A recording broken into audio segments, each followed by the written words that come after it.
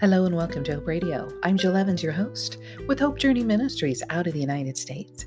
And we are working on a series called Under His Wing, 16 Days of Prayer. And I want to thank you so much for joining me wherever you are located in this world.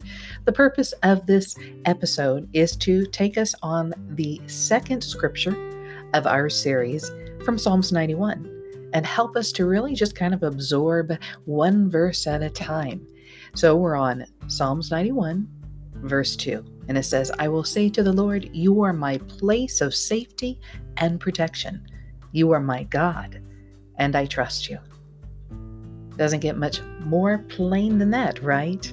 I don't know what you're going through in your life, or maybe you're wanting this year to be better than ever. I think we're all kind of hoping for that. Well, how do we do it? The first thing is make sure we insert our Heavenly Father into every breath.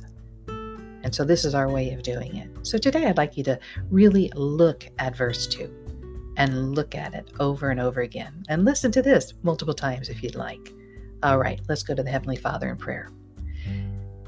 Dear Father, we are so grateful that we can come to you, that we can find the Word of God, that we can apply into our life and help us in the very moment. We do say to you, you are my place of safety and protection. Father, we have tried it on our own. We have tried it our way.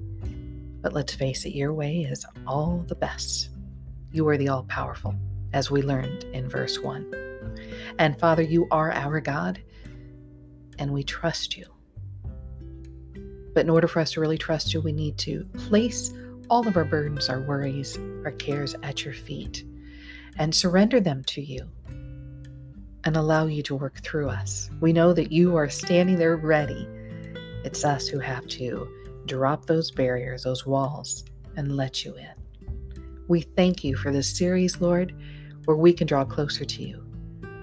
Be with all those who are listening to this, and may they maybe even share this for someone who really needs you more than ever, because you are the place of safety and protection for all. In your holy name we pray. Amen. Thank you for listening to Hope Radio. I hope you will stay tuned in to the next 14 days of this series. I hope you've been blessed. I'm Jill Evans, your host, and remember to always be a blessing to others.